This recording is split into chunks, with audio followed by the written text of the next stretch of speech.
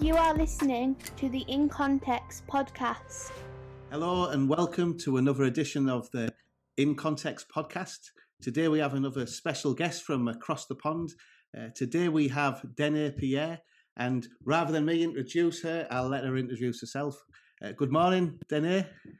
Good morning. It's great to be with you guys. Yeah. I am. Yeah.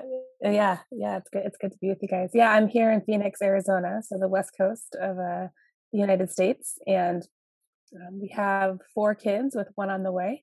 And my husband pastors a multi-ethnic church in downtown Phoenix, and we planted it about 15 years ago in our city. And then I work with pastors and network leaders, both in Phoenix through Surge and across North America with Creek Collective. Awesome.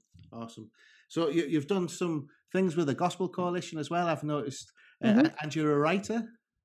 Yes, I enjoy writing, yeah. Yeah. Oh, great. Yeah. So obviously very busy, so I do appreciate your time. And what is it, 7 a.m. in America where you are? Yes, it's 7, yeah. Which is nice, because half the year, our time zones don't change. So if this was the other half of the year, it would actually be 6 o'clock. So. Right. So this is good. You let me sleep in this time. Oh, brilliant.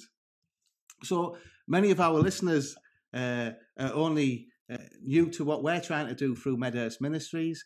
We're just a small podcast with a growing audience who are keen to help people who are working in areas that have been neglected by the gospel, not just the gospel, but social economic problems.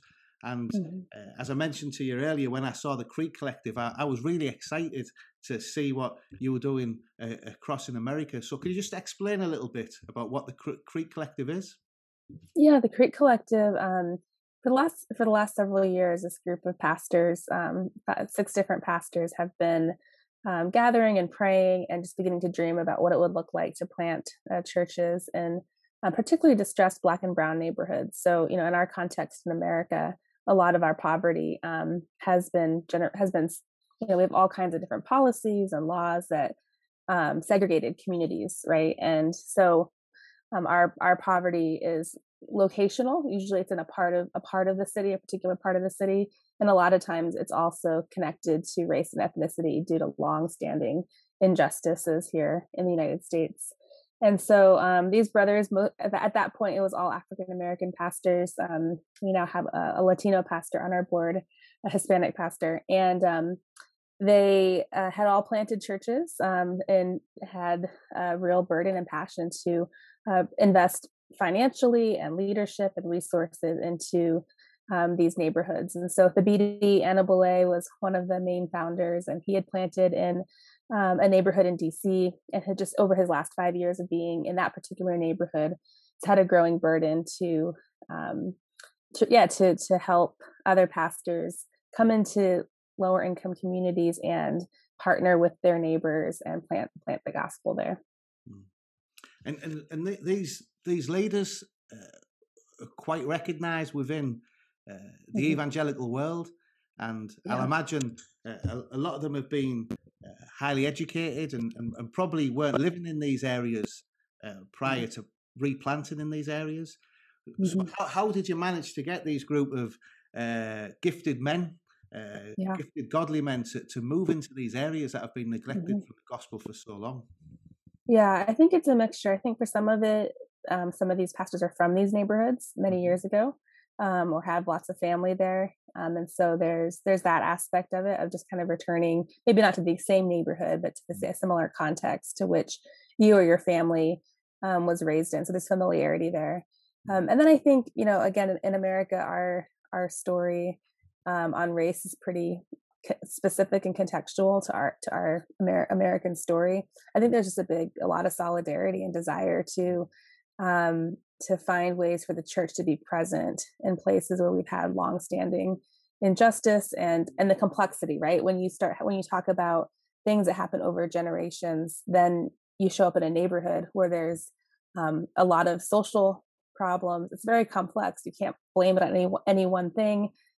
There's individual responsibilities, corporate responsibility, there's historical issues. And so I think as these brothers had been praying and talking and working it out a little bit in their own church, and well, like working it out in their own churches, and then beginning to have a vision to have a little bit of different pastors that they're training up and sending into other neighborhoods. I think there's just a desire not just to talk about it, not just to write about it, but to begin to build God's kingdom, to participate with what God is already doing in these neighborhoods, and to see how does a Christian community be present in these places, and then push back against some of the brokenness that's there. Yeah, I like the word solidarity. That's an encouraging word. And when I was reading While Black by Esau McCaulley, he mentioned that prior to the civil rights movement, that there was a lot of solidarity within the Black community, but as with social uplift, he mentions that there was that solidarity wasn't as strong as it was. Yeah. What do you think is it that is happening now for the Black community to be to have this solidarity again, and to be focusing on these areas that have been neglected for so long? Because we would like to learn from that, because that's one thing that we are missing in the church in England is solidarity. And is there any lessons we could learn to help reach these communities in the UK that have been neglected for so long too? Yeah, one of the things towards the end of Martin Luther King Jr.'s life, he was talking a lot about, not racism, but also poverty, and how one of the threats to helping God's people push against injustice and represent his kingdom, to be what he would call a beloved community, was our comforts and privileges, our wealth, right? That can be very distracting. And so different classes has always been a challenge to helping people be present long term among the poor. And so I do think that there's been, a lot. I think there's always, at least within Christian spaces, a sense of like family and solidarity for people of color in the Christian church. And some of that might just be having been a minority in a context where you're the minority, you're culturally different. We have a book that called Divided by Faith that came out 20 years ago, and the sequel's coming out this year. And it's just a sociological study of how Americans of different races view church. And it's very different, right? Same faith, same beliefs, but how we understand each other and the church and worship is very, very different. So I think there's been this long-standing familiarity, but I think this last 7 or 8 years with both the videos that have been posted, it wasn't news to many people of color that we've had police brutality and just these long-standing issues around criminal justice and different things that impact particular neighborhoods, public schools being disinvested in some neighborhoods and well-funded in others. So this hasn't been unknown, but I think social media has allowed maybe what was a living room conversation to become a public conversation. So it's spread quite rapidly. And then I think some of the wider church's response was pretty harsh, right? They weren't necessarily ready to step into that. So I think that allowed for some disruption and some recommitments to these neighborhoods. I think for us, no matter what, whether you're, no matter where you are, one of the things that when we're working with leaders, that seems to be the biggest distraction is just the temptations of the middle class. And so when you're asking the church to be in solidarity with places of suffering and poverty and injustice, it's more than just a missions trip or a service project or volunteering a couple hours on the weekend. You're asking them to live in community, and that sometimes means reevaluating how you spend your life, your time, the schools your kids go to.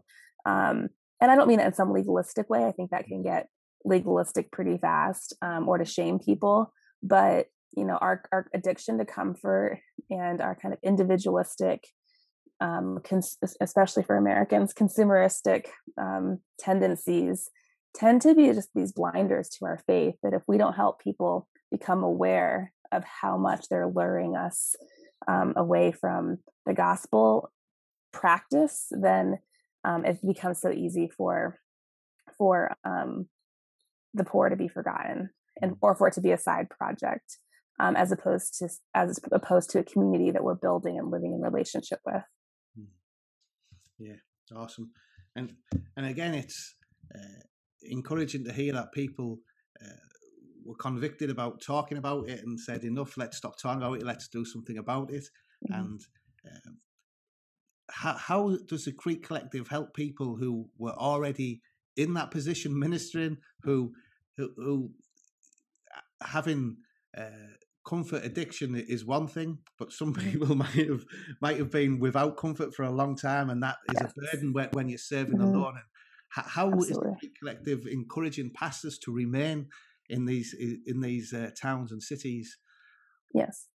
Well, yeah. So that's the other side of it, right? There's, James talks about, exalting the poor and the wealthy being humbled, right? Or there's just this imagery of, the message sometimes of good news to those with lots of resources is to abandon your resources in light of the kingdom, right? To those who've been without for a long time and who've suffered, I think this is where, there's work that we do as local churches. But the reason we're not just planting churches, but we're building something that we're calling a collective, is that we think we need each other. We need more resourced churches to be investing and carrying the financial burdens of some of these church plants in less financially resourced congregations or churches. And I think sometimes in church planning, there's a lot of language around becoming self-sufficient and independent. But when you look at Paul's letters to the church, he's talking to Macedonia and the Jerusalem church, and he's taking offerings. And 2 Corinthians, the way he's pleading for that money, it's not he's not like he's not joking, right? He's like pushing every button to say, hey, be faithful to your offering to this other church. And I think the epistles seem so much more aware of how to distribute finances based on who's in need, who's in famine, who's under persecution. And we've taken such an individual, plant that church, be self-sufficient. If this pastor has to work 3 jobs and that pastor is making a 6-figure income, that's no problem. And I think it is a problem. It is a challenge.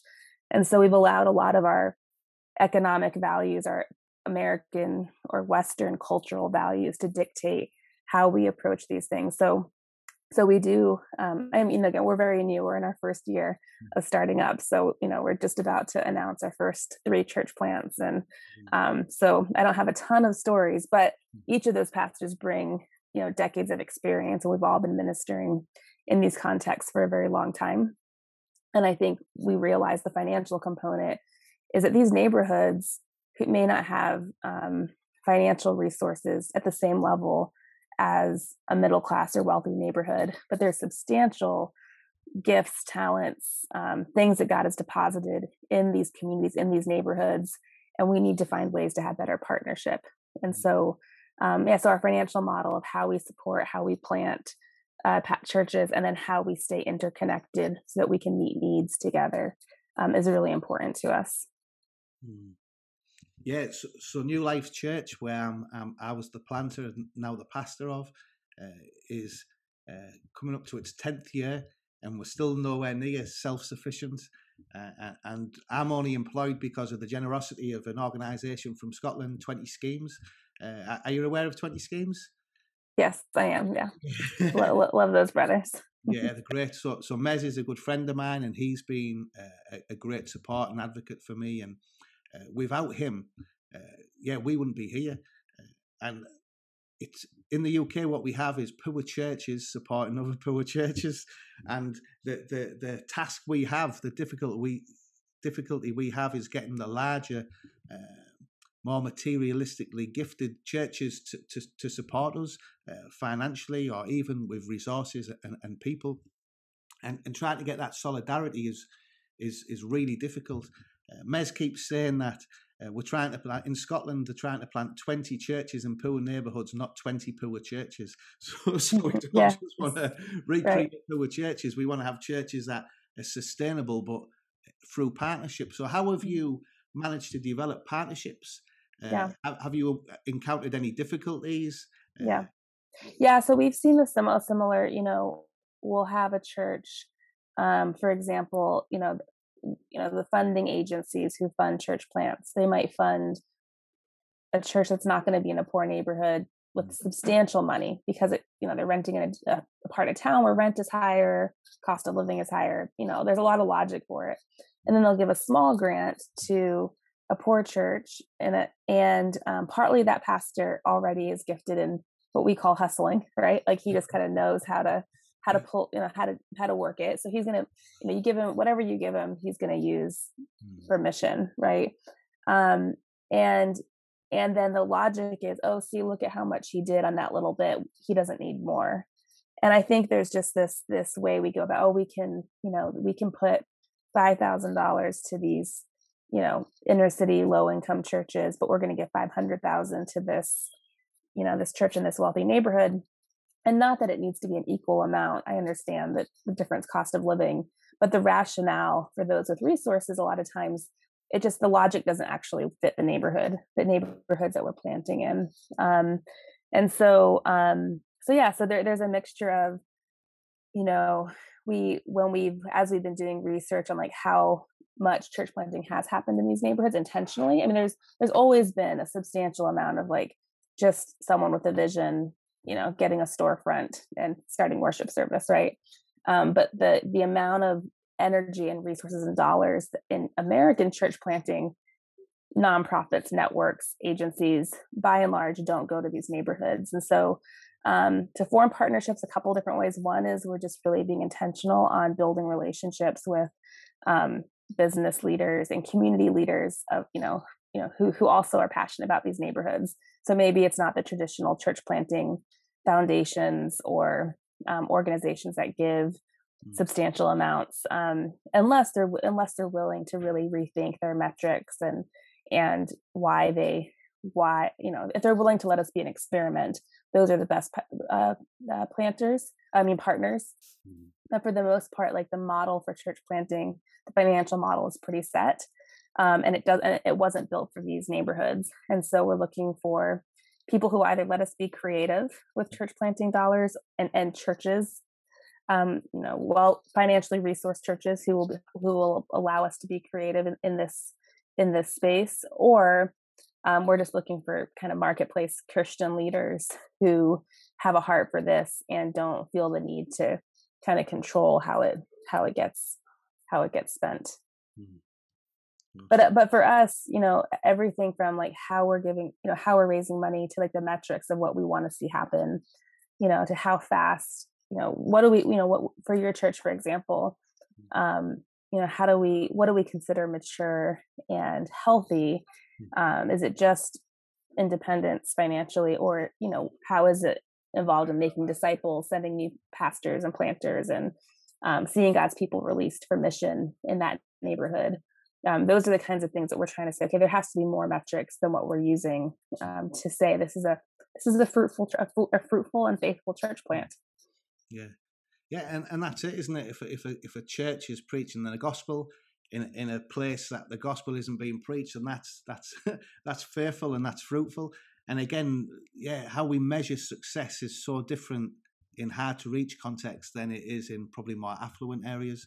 And so the question for me is, how do you prove it's successful? I think if we can get people to our neighborhood and show them what we're doing on the ground, that excites them. But on paper, when they're just looking at one sheet of paper with facts and figures, you can't excite people because it's the relationships that excite people, I think, in our neighborhoods rather than the output. So it's a challenge that we've found. And again, I think with solidarity, what we find is that the church in England is very white, academic, middle class. So all the models tend to be white, academic, and middle class. From outreach to evangelism to discipleship to funding, it all seems to be one type of style. And to get people excited about what we're doing is often difficult, and to get people to have that same passion when the church is I think 50% of the UK is working class or classed as poor, yet we make up about 10% of the church congregation. So again, how do you create a church that will attract the people who are missing if the majority of people in that community? We have these we have so many unexamined beliefs and assumptions that don't come from the gospel. They don't come from scripture. They come from Western culture, right? So how we view power and class and prestige. I also work with a lot of city leaders who are trying to form collaboratives across the city. And the instinct is to gather the most influential, the most well-known, and get them to do something for the kingdom together. But when I look at scripture, just again, even just how Jesus unfolded his ministry, like the poor, the marginalized are at the table, and their voices are amplified. And so I think if we really want to build that, it's not just, those with wealth or with financial resources going to minister to the margins. It's actually, let's bring the margins to the center of what we're doing. Let's let them set some of the vision and the direction.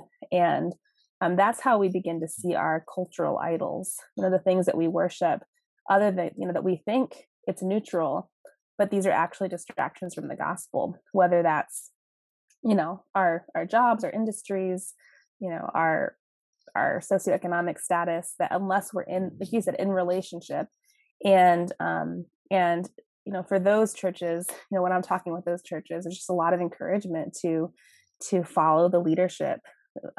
So not just serve and give, but follow the leadership of those who are ministering in the margins. And there's tension, right? There's all kinds of tension and, pride and ego on both sides, right? Like it's not like it's just this kumbaya moment, but that tension, I think, is what the Holy Spirit knits together for us to be a healthy body of Christ.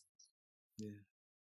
And sometimes you mentioned wanting a place at the table. That's something that I've fought for a long time. In the end, I thought I'll just have my own table and see who wants to join me.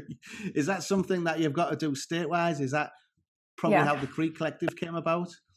Yeah, I think there's a mixture of both. There's a lot of these brothers and myself have spent a lot of time at tables that are built for a particular context. And I think there's friendship, there's relationship, there's, in those spaces, you tend to be a prophetic voice. But to get mission and work done, we can't always just be a prophetic voice. We've got to be able to lead and shepherd and direct and give vision. And so different tables, at least missionally, do have to be built. And then I think the reconciliation work, until there's deep repentance and repair, the reconciliation process is, hey, let's stay in relationship. Let's not cut each other off. Let's not judge one another. Let's think about how to graciously walk together. But yeah, I think that's part of what we're seeing happen both through Crete and many other things. It's like there's a pace we want to run. And there's such need. There's so much significant need for planting in these neighborhoods and for encouraging the health of these churches that have already been there for a long time. These are really great places to be serving. They're hard. They're often hard neighborhoods to go to, and because they're overlooked. And like you said, there's financial problems, but it's like, it's a kingdom. It's such a blessing to be in these spaces. It's rich. It's life-giving. Would you want to be anywhere else? So that's the nature of the kingdom. So I think there's this need to, it's time to be very intentional and focused. We can't keep, giving. We will always be in relationship with all different kinds of contexts, but these neighborhoods deserve attention and focus. And with these neighborhoods as well, because many Christians have abandoned these neighborhoods, to encourage Christians back into these neighborhoods, is there some secondary issues that these churches are willing to let go, like denominationally, whether it be Baptist or Presbyterian, and working together to reach these communities? Yeah, that's a great question. Yeah, I would say, what's interesting about, at least again, the American context is there's a lot more receptivity to the gospel, Mm. and Christian memory, like grandma dragged us to church, or even just a sense of like, God and Jesus, um, in a lot of these neighborhoods, and there are in the middle class and wealthy neighborhoods. So there's what we have a hunger here. There's a openness. I think that there, yeah, but yes, but um, there's, yeah, I think that the need to partner in for mission, especially, financially and in encouraging and coaching, is things that what's more I think central to the church plant is a shared context, where when you're gathering across the continent or across the globe, it might be more theology that you're sharing, but when you're talking mission, it's a shared context. So there's very unique things to the context that surface unique questions that the gospel can answer. And the gospel is the same in wealthy and poor neighborhoods, but the questions are different. And we need to be really great apologists who are able to respond, and missionaries who can respond to the questions of that particular culture and context. And so, yeah, so there's, so there's both. I think there's, the Crete has, they have a particular doctrinal position. They are collaborating across, they have Presbyterian, Baptist, some of those lines, but then there's other secondary issues that they've decided, hey, these are the kinds of churches we're going to plant. They're going to look, they're going to kind of fit within this tradition. But the posture is different, right? The posture is, but if we're planting in a neighborhood, we want to be a blessing and in relationship with the different churches already in that community. And those are a very big spectrum theologically, right? That presence and that friendship is really important to our witness and our presence in that neighborhood. We might, our trainings and our coaching, we want that to be more open, across the spectrum. So I think it's both. And I think where we're seeing the best collaboration happen in the US, there's a sense of like, hey, we can have our local churches have our doctrinal positions that matter and that we care about, and we need to land the plane on some of these issues to figure out how we're going to do a worship service. But so we're going to be clear in our own convictions, but we're going to be charitable across denomination or across church, because of both for the sake of mission, right? Both for the sake of reaching these new neighborhoods. Yeah, I mean, I've missed out on some funding because by conviction I'm a Reformed Baptist. Yet in reality, on the ground where we are, we have our church membership open to Pedo Baptists as well, just because there was no other churches in the area, so we didn't want to exclude the Christians in the area who were Bible preaching church. So because that's in our constitution, some funders have rejected our applications. Yet for me, the gospel being preached is far greater than holding on to my personal convictions. Absolutely. It does cause me some problems, and in the future I might have some problems, but I'd rather a church split and we have two gospel preaching churches, one Presbyterian and one Baptist, than have no churches. So I think even the risks of disagreement in the future are beneficial, because by not holding tightly onto secondary issues, you could then morph into several churches rather than just having the one. We're 15 years in. My husband's a Reformed Baptist and he planted with a Presbyterian, and we have both, and it's not ideal to either one of them, but it has been such a sweet, I think it's cultivated a sweet posture of how we should hold second order issues. And it's interesting. I have a pastor here in Phoenix who we talk about how the church is willing to split on doctrine all the time. And you pick these things that aren't even heresy. It's like faithful readings of scripture, can land. We appreciate both positions, both sides, but we're willing to split and cut ties and not worship together.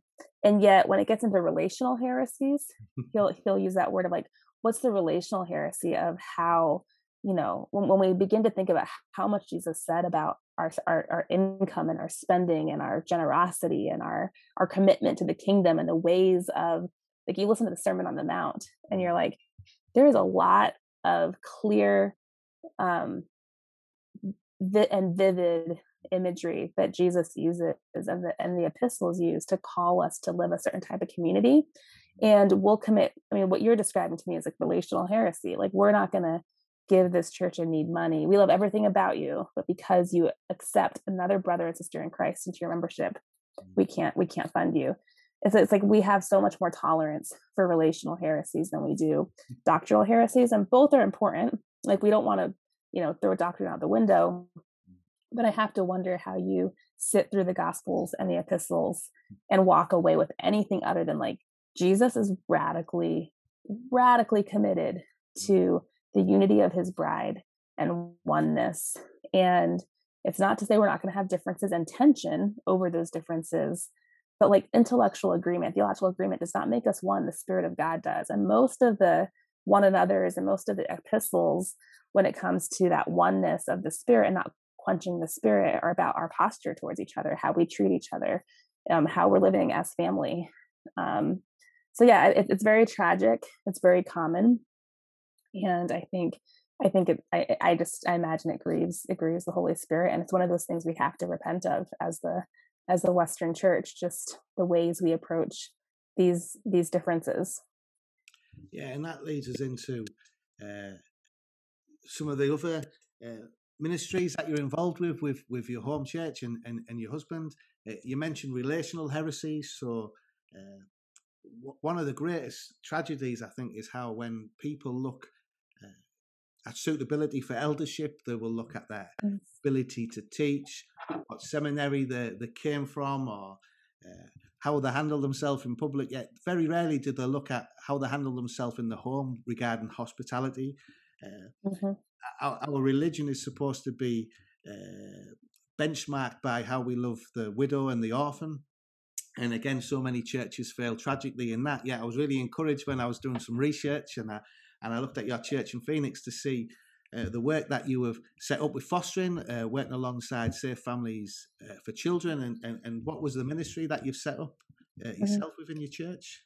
Yeah, so our church is right. We bump up against, what we would call a housing project here. I don't know what you guys call it, but basically government housing. And just a very long term, maybe 5 generations of poverty in this neighborhood. But also a very culturally rich neighborhood, right? A lot of this neighborhood for up until maybe the 1960s, it was where Native people and Latino immigrants had to live. So there's like a lot of really rich history and community in this neighborhood, but a lot of poverty. And we began to meet kids in the neighborhood that we had relationships with began to come into foster care. And what we realized was there's a lot that the church is doing, at least here, to help initiate foster care and take care of kids. But there's very little happening for the birth parents, the birth moms. In fact, there's a lot of, there's very little compassion or even interest in knowing who these parents are and their stories and why their kids are entering the foster care system. And so that was our initial, just beginning to wrap around birth moms initially, but now it's both moms and dads whose kids were taken into the foster care system, and to walk through, whether it's parenting classes that were, and helping people just a lot, sometimes it was like they just didn't have mattresses. It wasn't an issue of abuse. It was, hey, the school called, they missed a bunch of school. They don't have mattresses. How do we help with that? But most of it is relational, right? The needing of a relational network. And what I think a lot of our, as we expanded and other churches involved, what I keep hearing from people is they never realized how much their own social network of grandparents, aunts, uncles, friends you trust to drop your kids off, like how much that protects them from ending up in these crises. And so a lot of the birth families that we were working with, they didn't have that social network. And so hospitality and again, like it's, if you there's so much fear, right, when we talk about crossing class barriers. And like you said, your poor churches give to your poor churches. Our poor families are the most generous, hospitable families to wealthy and poor in our church.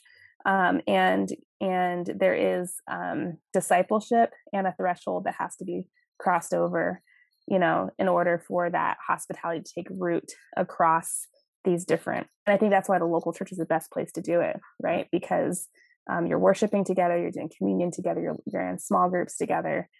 If we can't cross those barriers as the church, how are we going to do it with our neighbors? Yeah, no, it's really exciting. We set up a similar ministry called 68.5, based on Psalm 68.5 about God being a father to the fatherless, and found the same thing, supporting these parents. Many of them were isolated. A lot had come from the care system themselves, and really what they needed was everything that we took for granted.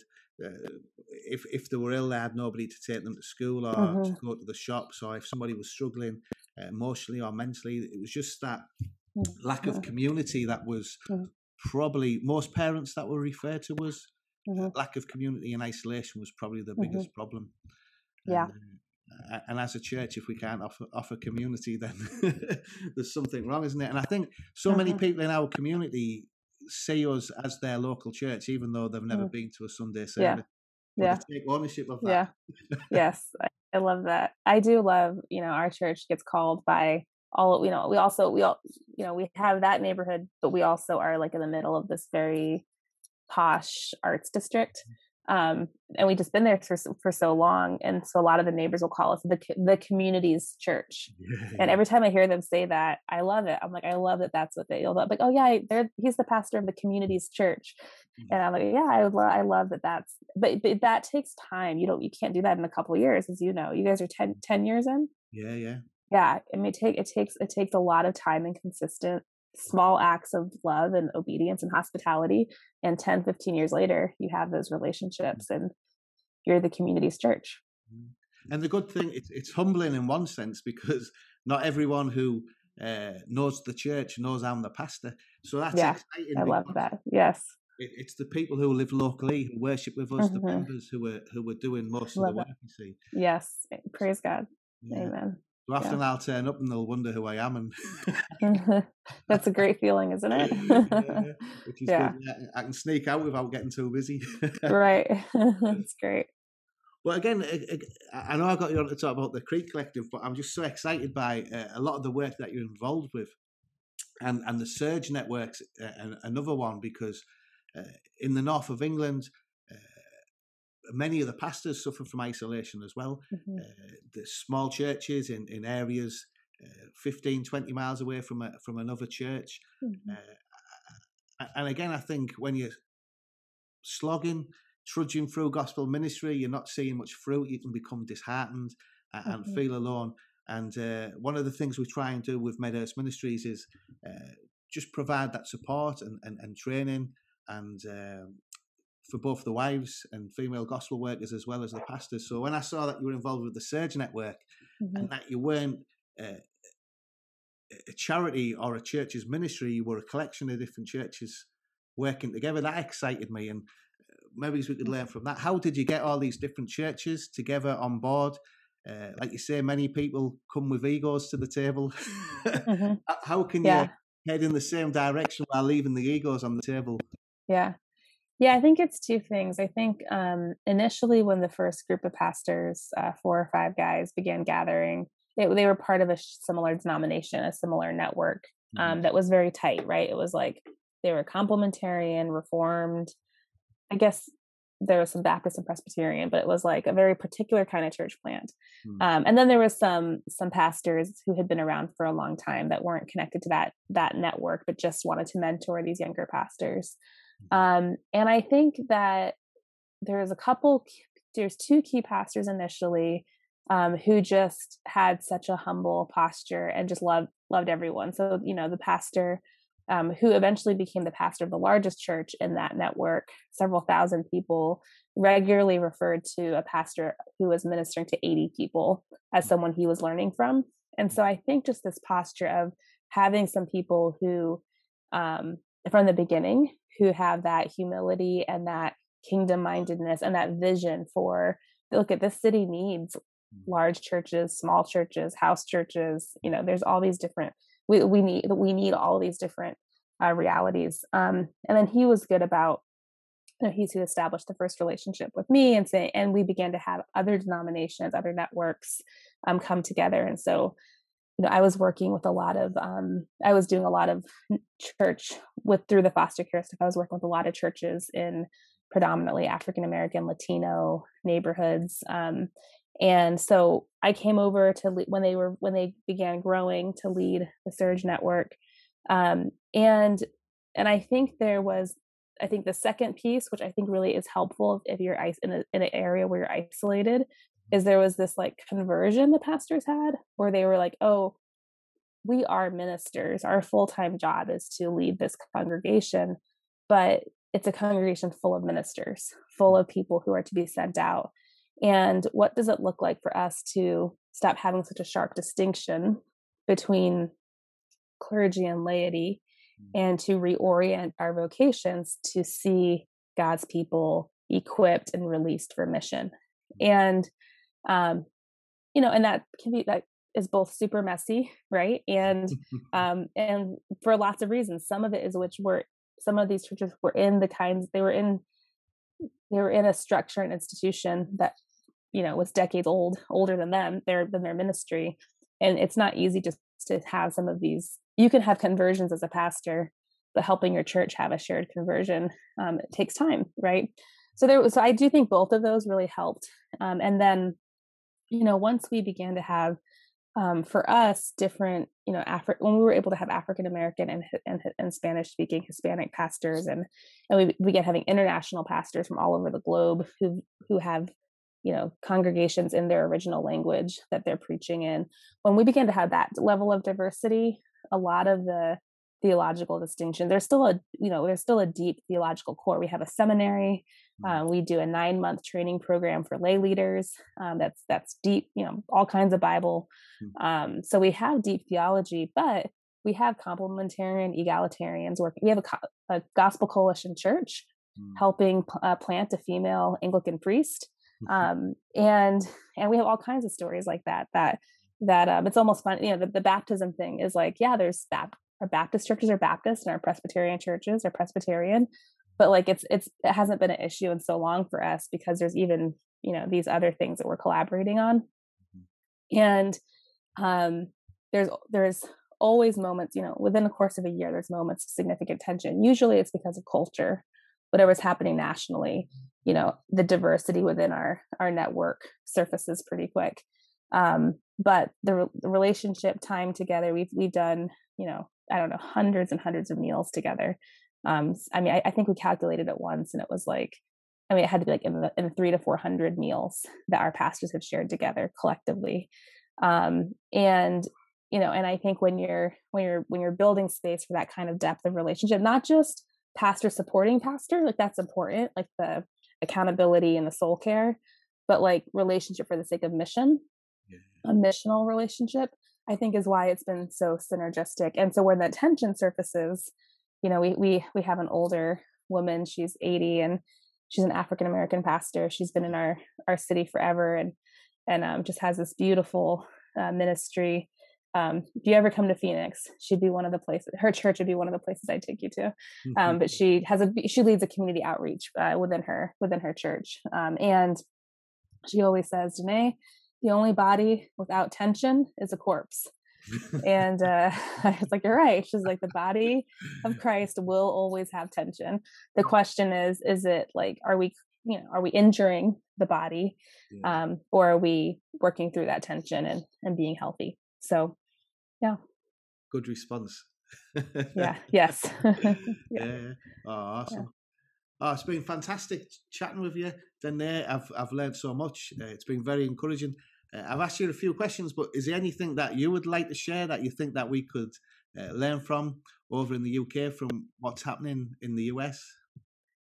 Yeah, I think, the things that we keep coming back to is, find ways to really help the church excel in seeing their cultural idols, and noticing the cultural lenses or glasses that we've adopted and we've accepted as good, that are actually neutral. They're not evil.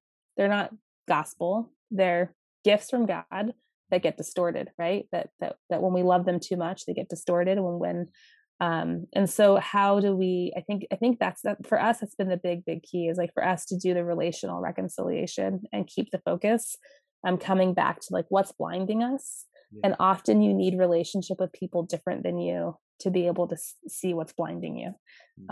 So that would be my big encouragement. But man, I'm so encouraged by the work you guys are doing, and I'm going to be stalking you now, internet following you all, and add you guys to my prayer list. It's just, it's really fun to see, to meet brothers across the pond who have shared passions and are doing this work. So thank you guys for the work that you're doing. Oh, awesome. Thanks very much, and thanks for joining me on the In Context podcast. Yeah.